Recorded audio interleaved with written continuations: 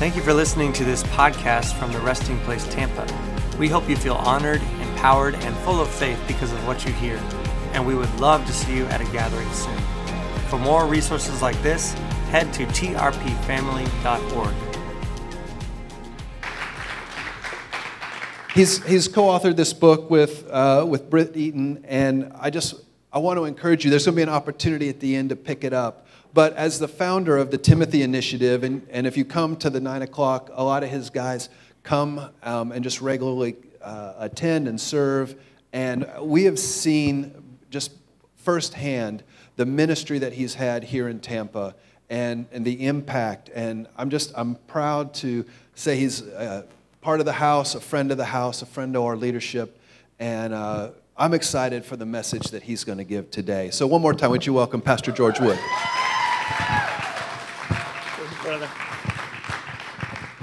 Can I move this back a little bit? Yes? See all the tall people, they forget us short people? It's like behind the desk, I won't even be seen on camera. Anyways. Thanks, Scott. Yeah, man, it is good to be back here. You know, a half hour ago was tough. I will say this, you guys are in for a treat because I practiced once. Man, I'm glad we got that one out of the way. It wasn't my best. Anyways, actually what I really wanted to say is I've tricked them. Now I can say what I really want to say. Because if I would have said it the last time, they would have been having somebody replace me this time around. So now, let me just tell you a few things I got issues with. That was a joke, everybody. Whew, tough crowd here, tough crowd. So, okay, all right. One extreme to the other, I love it. All right, so, yeah, man, I have a table over here where there is the book, The Uncovery, that came out back in July and has been a labor of love where, man, just pick the book up. You'll see it's a bunch of stories about how really doing ministry brings you to places where you need God the most. There's this fallacy. For some reason, people think of me as the addiction pastor. And for one, I like to think I'm so much more than that. But I believe that addiction is just it's not the whole game. It's just a symptom of something else. And there's mental health that we need to consider in a person's journey. And we need to, really consider the role that trauma has played in a person's life. And so hopefully you can pick the book up. We don't want to have to carry them all home. We brought them here. Somebody told me he said that joke. I promised I wouldn't say it. It's a stupid joke. If I ever say that joke again, somebody take me off stage. But anyway, but also please, if you do pick up the book, you can see we have other things going on. We have our podcast that we do where we try to we've had a few of the people from the Resting Place there. Tracy's been on, Caleb's been on, like to get Scott on there. But we have a podcast where we talk about important topics around faith and recovery and life. And also, we have the website, the tattooedpastor.com, which is all the different stuff that I am trying to bring light to. And a couple of things about even the tag tattooed pastor. It's like, yeah, I do love tattoos. But it's actually more than just that. It's the whole idea that I refuse to be put into a box because most people that enter a church don't want to be put into a box. And we've tried for so long, and we've put people in boxes, and we've told them this is what you need to do to belong. But we forgot that the love of God didn't say any of that. So there's so much more to that. But you can check out what we do at tattooedpastor.com or any of the social media stuff. And hopefully you will do that. And so today we are going to talk about three things: our authority, our identity, and living supernaturally. And Red Bull, if you're watching, I would love to be sponsored. So first off, let me just say this. The last crowd was all my people, okay? My TI guys, and I also live in community. So, I have lived in the inner city of Tampa for the last 12 years where my beautiful wife, let's hear from my wife, Julie. Do you want to know how amazing my wife is? I will tell you. Last night, for, whatever, the devil, whatever you want to say, trying to sleep, I haven't preached in years. And for whatever reason on God's earth, our Alexa, I was having like brown noise playing, and it was going super loud, super low, for like an hour. And I was like, what is happening? So I turned that off. But then my dog starts freaking out. It's got some type of an earache. And my wife was so beautiful that she went and took the dog out of the room and slept on the couch with the dog so I could sleep. Yeah, come on, man, give it up. But,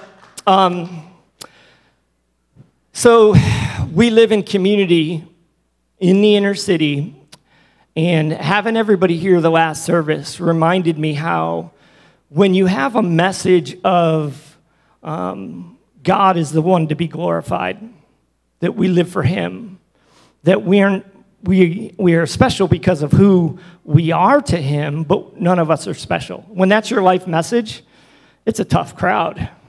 Because, they're like, well, you said you're not special, so we're not even going to clap.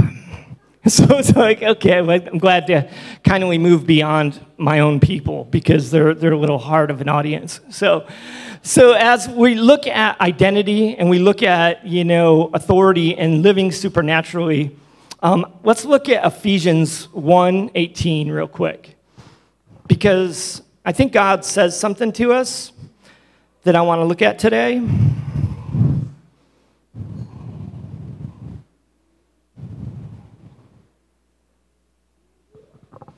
I pray that the eyes of your heart may be enlightened in order that you may know the hope to which he has called you, the riches of his glorious inheritance in his holy people. Do any of you know that we are all on a journey? So part of when I came to the point of wanting to write the book, The Uncovery, I kept telling my co-author and publisher and people like that what I really want to do is I want to change the world. I want to change the way the world looks at recovery around addiction, mental health, suicide, trauma, and the role that faith plays and how we heal. And they kept saying the same thing. You can't say that. That's too big of a goal. It won't work. It's too big of an audience. So there's this whole process in which writing a book that's supposedly going to be successful, you have to figure out who your audience is. And I get all that. But I just kept saying, no, but I want to change the world.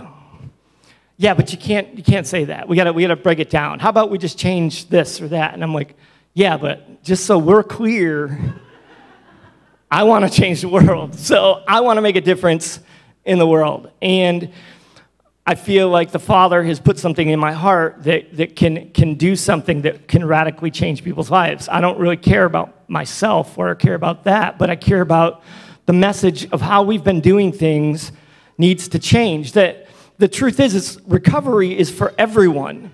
And so for so long, we've told people, yeah, let's give it up.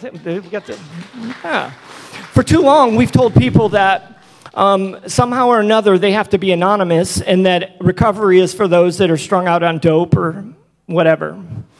But the reality is, people, is that the moment we accept Jesus as our Lord and Savior, we enter into recovery. Everyone. Because we are now trying to recover the identity that the Father gave us before the foundations of the world. We are trying to move beyond the life of the old man that we became because of things that happened to us, things that we did or did not do by choice, and just this broken world that we live in. And we're trying to overcome all of that and live into this identity that God said we were holy, perfect, and blameless before the foundations of the world. And that is what we're trying to recover, every single Christian. And Paul says in Philippians that we will not get there until the day Christ returns. Therefore, we're all in recovery. Because shame is a powerful motivator in keeping people locked into their pain. It is a powerful, powerful motivator. And so when you tell people that they are a fit for your Sunday night meeting that's in the basement of the church to do step work, and that's the only place they can be, that builds shame, because a lot of us don't want to be in the basement on a Sunday night. A lot of us don't even want to be in a 12-step meeting. I have 16 years clean this week. Ironically, it was 1 year ago that I stood on this stage and this wonderful family raised $10,785 for the Timothy Initiative. So if you'd like to do that again today, you can make your checks too. No, but and it was monumental, because then I was like, oh wow, 15 years this week, and now it's okay, 16 years, and the numbers go up or whatever, and that's great, but it's really about the life transformation. And I think all the people that have known me will tell you I am a different person than I was that they met. I'm a completely changed person, and I continue to change. That's this journey that we're all on, but we have to see that. And it's so easy if we don't think we're the ones that belong in a meeting in the church basement, that we can just look at each other and we can just want to be like each other. So without even knowing it, we start to look a lot to our left and our right without looking up anymore. I want to look like Scott. I want to act like him, or I want to be like Caleb. And we start to do this. And so then we all assimilate into this really unhealthy group of people that thinks they're living for the Lord, that feels like they're doing the Christian journey, but what they've really done is just figured out how to look like each other. And that's great until a pandemic hits. And then everything goes out the window. You know, we really worry about things like our opinion of what is sin and what is not sin, instead of how do we live out the love of Christ with those that are in sin. And that's a mighty big difference, man. Why do we think, people don't want to return to the church? It's because we've made our opinions very clear on a lot of things. Regardless of where you sit, you may have an opinion, Republican, Democrat, LGBTQ or not LGBTQ. Should you be in poverty? Should you be in wealthy? Is it the prosperity gospel? Is it not the prosperity gospel? Our opinions on these things are clear, but how we're going to live out the love of Christ with those opinions is not. And that's a really big deal. And so some of us have chosen to try to figure out what it looks like to live out the love of Christ in a very unconventional way by living in community and trying to be there for each other in difficult times. And one thing I found is when we say trauma, I say on the front of the book, it's a community approach to healing trauma. But what I've really learned is it's not the trauma so much that we bring to the community. Often it is the trauma that we as a community go through together. And if we don't fall apart, if we stick around, if we stand in these traumatic places with one another, then healing can begin. Right? I love this part. You guys take the cue from the clapping person over here. No, I'm all about the clapping. Come on. I'm very, very insecure. Okay, all right. I'm very insecure, so I need the confirmation that I'm speaking. So I got you. Thanks. So for me, realizing this has still been part of my journey, that as a leader, as a pastor for 15 years, I've found myself falling into the perfection trap. Early on in the Timothy initiative, every guy has to stay sober. Every guy has to make it. And they have to look good and sound good, because I was still broken. I'm still broken, but I was really broken then. And I'll never forget, actually, Will Barrett happens to be here, and Will is actually the guy who started the organization with me all those years ago. And I'll never forget the first time that we had a guy die. And I was thinking about this during worship. I did not talk about this in the first session. I was thinking about it in worship, but I remember him and I having to walk into the house of the family to say we were so sorry. And I just remember Will's a lot younger than me, so he was like, so what are we going to do? Even though I was older, I had no idea. I'm like, this is just wholly awkward. So walking into that house, and I remember feeling like the family's just going to reject us. They're just going to say, get out of our house, whatever. But being willing, all right, we're going to go and say we did what we could and we're sorry, Of course, the family didn't do that, and they were very grateful for the transformation that had happened in their son and just the impact that the organization had had on his life. And I remember thinking, so what did we really do in this if he didn't make it, right? So, and actually having a donor, one of our main donors, say to me, we've just invested all this time and money, and then they don't make it. Like, what are we even doing? And I remember in this moment just being like, total clarity that it's about the love of the Father, and what we've done is we've revealed the kingdom of heaven to a person that otherwise would not have known the kingdom of heaven. And that day that he encounters the Father, he will know the Father because of this time, and he will say yes to life ever after. That's what we're doing. Because maybe people only make it a small window, and maybe their perfect kingdom walk is only a few months, but at least they experience something that will lead them to a life, an eternity with the Father. That's what we're doing. 8 years later, having to stand with that donor as his son had died by suicide, and being destroyed personally by what had just happened. And the message still being, because they've experienced the kingdom and they know the Father. And that's really this walk of this journey that we are on. But we have to be able to see that. We have to be able to see what it means to walk alongside broken people while being broken. So I talk about authority. It's funny, I made a post yesterday. I'm like, I'm going to tell you about authority, identity, and walking and living supernaturally. Here it goes, people. So everybody buckle up.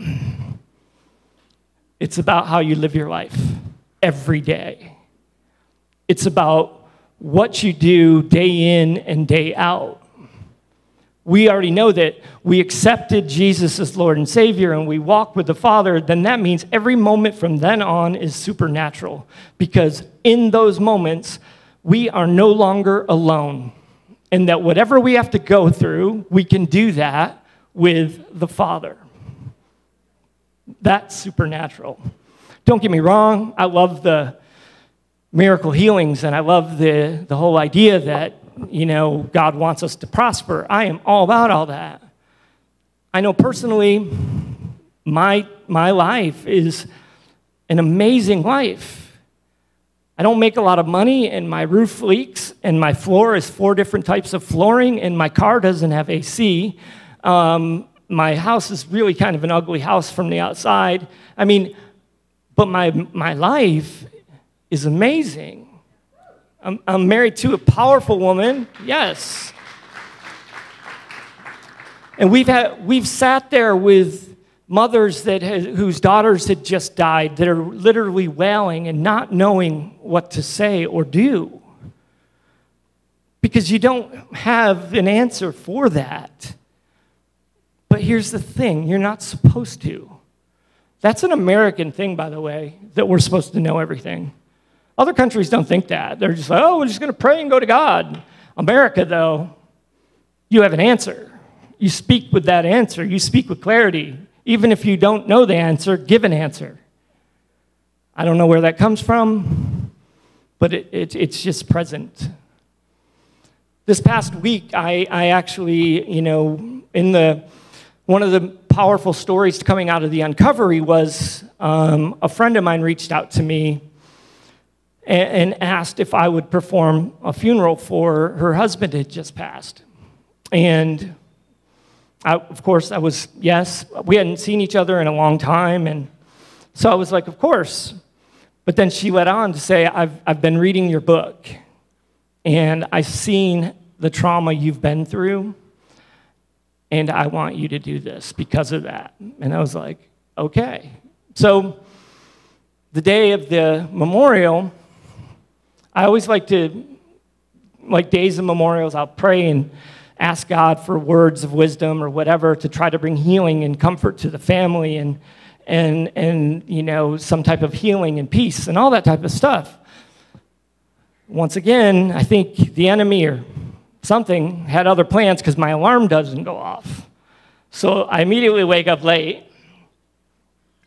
I run to my prayer room to pray. Shouldn't run to your prayer room, people. Not because you're out of time. Run if you want to run, but don't run because you're out of time. Anyways, so I'm in my prayer room and I'm, fervently praying. And then I'm like, I should look back at my text message to see what time I'm supposed to be there. And I have this horrible habit. I have ADHD, and so I sometimes just read what's on the phone, forget to open the message to realize it's longer. So I look at the message, and it's like 12. I'm like, perfect. I should probably open it, and scroll, and it's like 10:30. I'm like, oh, 10:30. Damn, at least it's only in Carrollwood. I should probably check that too. Oh, it's Newport Richey. Okay. All right, so let's Google that. Let's see how much time I got. I got 3 minutes to get ready and be out the door. Okay, so here we go. So I'm riding in my car. Did I mention it doesn't have AC? Very fast to get to the location. And it's just me in my hot car. I mentioned it's hot because it's freaking hot, man. So I'm like, okay, God, you got my attention. But I felt in this moment I've just felt like God say, you were about to over-prepare. And you were going to make it about you. And it would have came off wrong. And I wouldn't have been able to do what I'm supposed to do. And so I was like, okay, I'll trust in you. And so you know what I did next? As soon as I got there, opened my Bible to try to come up with something, because that's what I do. My pride, I got to look smart. I got to look like I know what I'm doing. But I could see my friend Carol, who was outside my window, and I was like, I better go see her and see what's going on. And so she pulled me aside and said, hey, we're having some issues with my son. Now, Carol and I know each other because 8 years ago, she had reached out to me, and her son has schizophrenia, and her and I had kind of worked together through some situations the family was going through.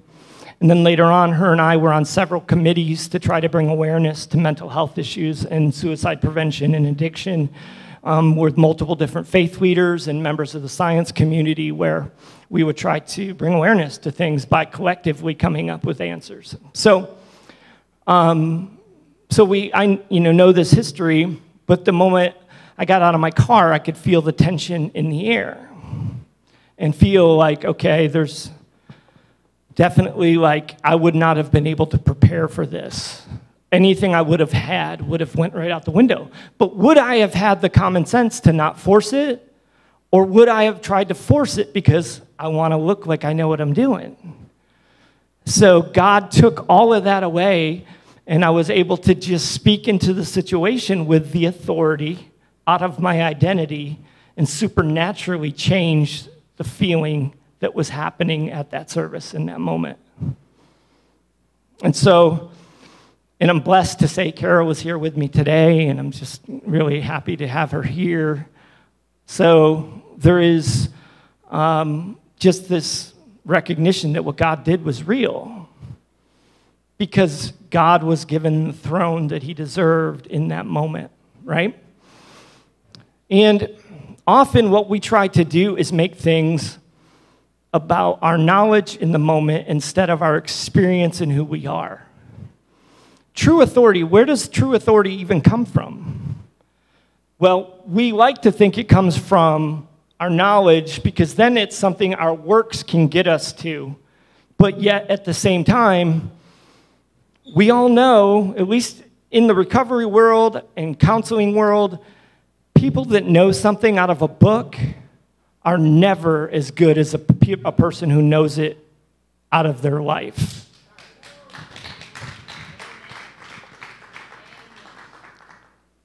I mean, if you've ever been to counseling and you know you're going there for something incredibly heavy, sitting in front of a person who's like, well, I've never been through anything like that, but I've read on it, is totally not very assuring at all. So, anyways, so it comes from, just being through things and going through. My sister, before she died, had mental illness. And watching her go through her mental illness and having to turn our backs on her because she could become so violent and angry and abusive, gave me the experience as I tried to help Carol years later, and then walk in the authority that was necessary at that funeral. Sometimes we forget, though, that our whole life is what we're really trying to look into and what we're trying to walk out. You know who else did that? The Israelites. Let's just look at that passage from the Israelites, the Exodus 16:3. You can just put it up behind me. So, if we think about this journey that the Israelites were on, we know that they had been rescued out of slavery. They went through watching all of the plagues hit Pharaoh and his people, but yet protect them. We watched them walk through the Red Sea, okay? We looked at the last service, we looked at the verse before where it talks about how it was only 15 days before they first started complaining about fresh water. No, it was only 3 days. I'm sorry. It was 3 days. They would have died in 15 days. So that would be wrong. Strike that from the record. So 3 days before they're complaining, but they had just walked through the Red Sea, and they immediately, 3 days later, feel like they can't have fresh water. And then here we are just not too long after that. I think it's a month or something. They're talking about food and how they can't survive without it. It's pots of meat. Yep. So we look at the Israelites, and so often, I mean, that's really what we base a lot of our teachings off of, right? The Israelites, the story, we mock them. We think about all the things that they did wrong. But did you guys ever, stop and think about, in your mocking, if they actually knew they were on a journey? We know because we stand outside of that time and we can look, but did they know they were on an actual journey that thousands of years later people would mock them for doing incorrectly? Right? So, just show of hands. Who thinks they knew they were on a journey? Jimmy does in the back. He was at the first service. That's good. Gotta love when your guys pay attention. So, no, they didn't know it was this journey, but they did know they were on a journey because they were willing to be chased by Pharaoh. They did know they were going somewhere. They had been promised the land of milk and honey, so they knew they were on a journey. but it's like a half-truth that they knew, but they didn't know. So they knew they were going somewhere. They just didn't know how to really appreciate where they were going. And then we know now that none of the original group makes it, right? Moses doesn't even make it. But what's interesting is even of the people that do make it, inside of the promised land, they still had to fight battles. You ever think about that? How about, it's like, guess what, everybody, we're here, but you got to go in and walk around this building 7 times with trumpets, and then the walls will fall down. Wouldn't you sort of be like, that's anticlimactic? Like, we're here, but I'm here, but it's a lot like recovery, by the way. Guess what? You're sober. Yeah, this is what it feels like? Oh, okay. So, anticlimactic. So, what about you? You know you're on a journey, right? I assume. Who here's been following the Lord more than 5 years? Okay. So, out of all those people that have been following the Lord more than 5 years, have you discipled people? Who's discipled people? Put your hand up. Great. And if you didn't, then you're not actually following the Lord, right? Say to say this, but this is just sort of like how it goes. So, 5 years or more, we're following the Lord. We know we're on a journey, right? But do we realize that the whole life matters? Everything we do matters. What we're going through matters. Because part of why the Israelites didn't understand things the way they needed to is because they didn't know where they were at. They didn't know where they were actually going, and they didn't know what it would take to get there. But you see, we have them as a model. So now we actually do know we have to understand these things.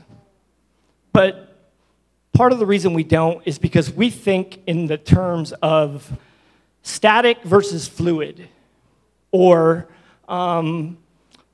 singular versus ongoing. In other words, events happen in our life, and we tend to hyper-focus on what's happened in that moment as being good or bad, right? And so understanding you're on a journey, but then you end up with a horrible disease, you're hyper-focused on the disease and not your journey. Something happens, you get in a car accident, and so you hyper-focus on the bad thing that's happened, but not the journey. A family member passes away, and it's, why did you take him, God? Instead of, it's, we're on a journey. So, following the Lord for 5 years or more, you know we still slip into this mindset, right? We do. We have to be able to see things the way that the ancient Chinese, story goes, where there's a wise man in a village and people take all their problems to him, and he always answers the same way, which is good or bad, too soon to tell. So the prince and the king and queen have a son who's supposed to be the one who takes over the throne, and he falls off his horse one day and breaks his leg. And in those days, if you were maimed in any way, you couldn't be king. You had to be completely healthy. You had to be the person who could stand up for his kingdom. And so they go to the wise man, and they're like, he's broken his leg, and he's never going to be that guy. Is this bad?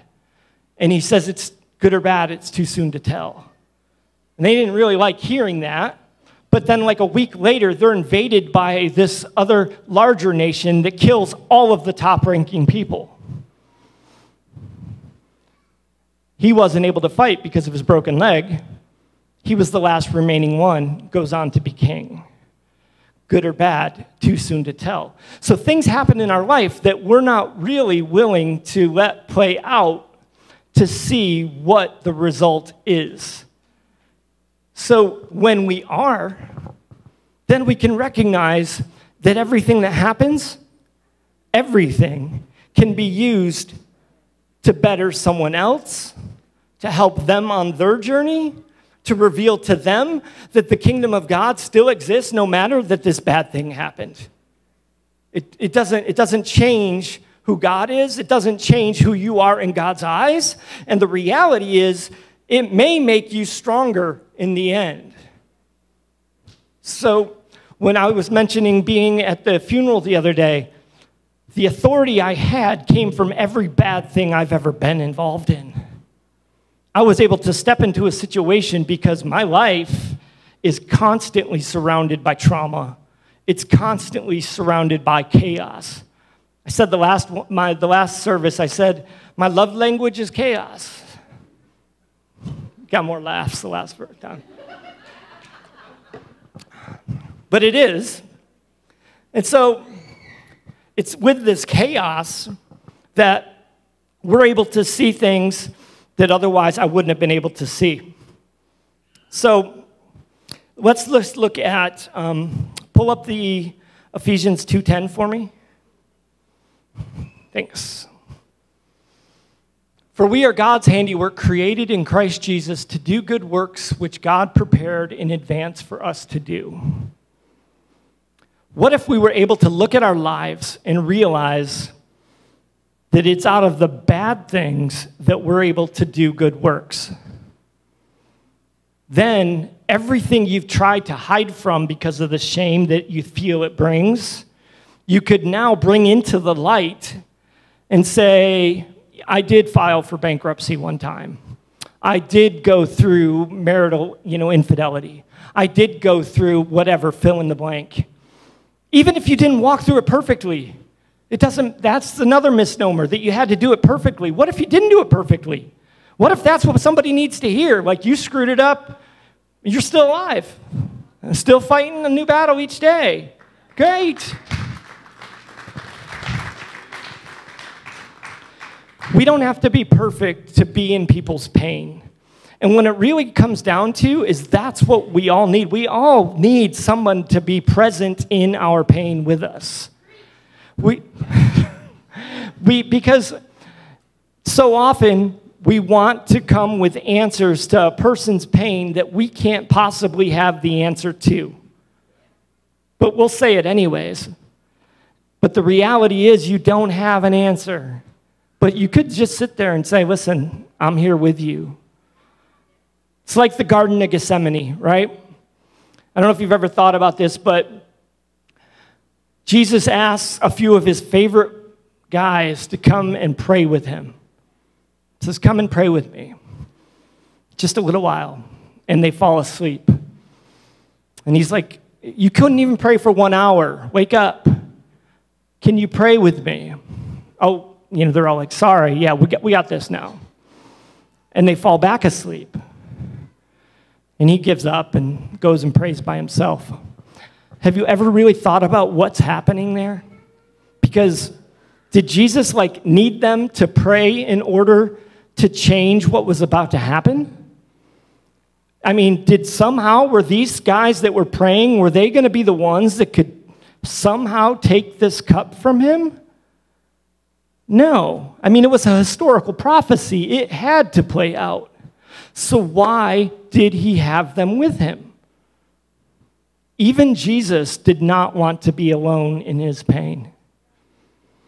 Even Jesus wanted someone to look him in the eyes and say, I see you, and I am with you. You are not alone. I can't do anything for you, but I will sit here with you until it's past. Even Jesus. And so my question to each one of all of us, including myself, who in our life right now is a person that needs us to be present in their pain with them? Maybe we're the person who needs somebody to be present with us. Maybe we're the one in pain.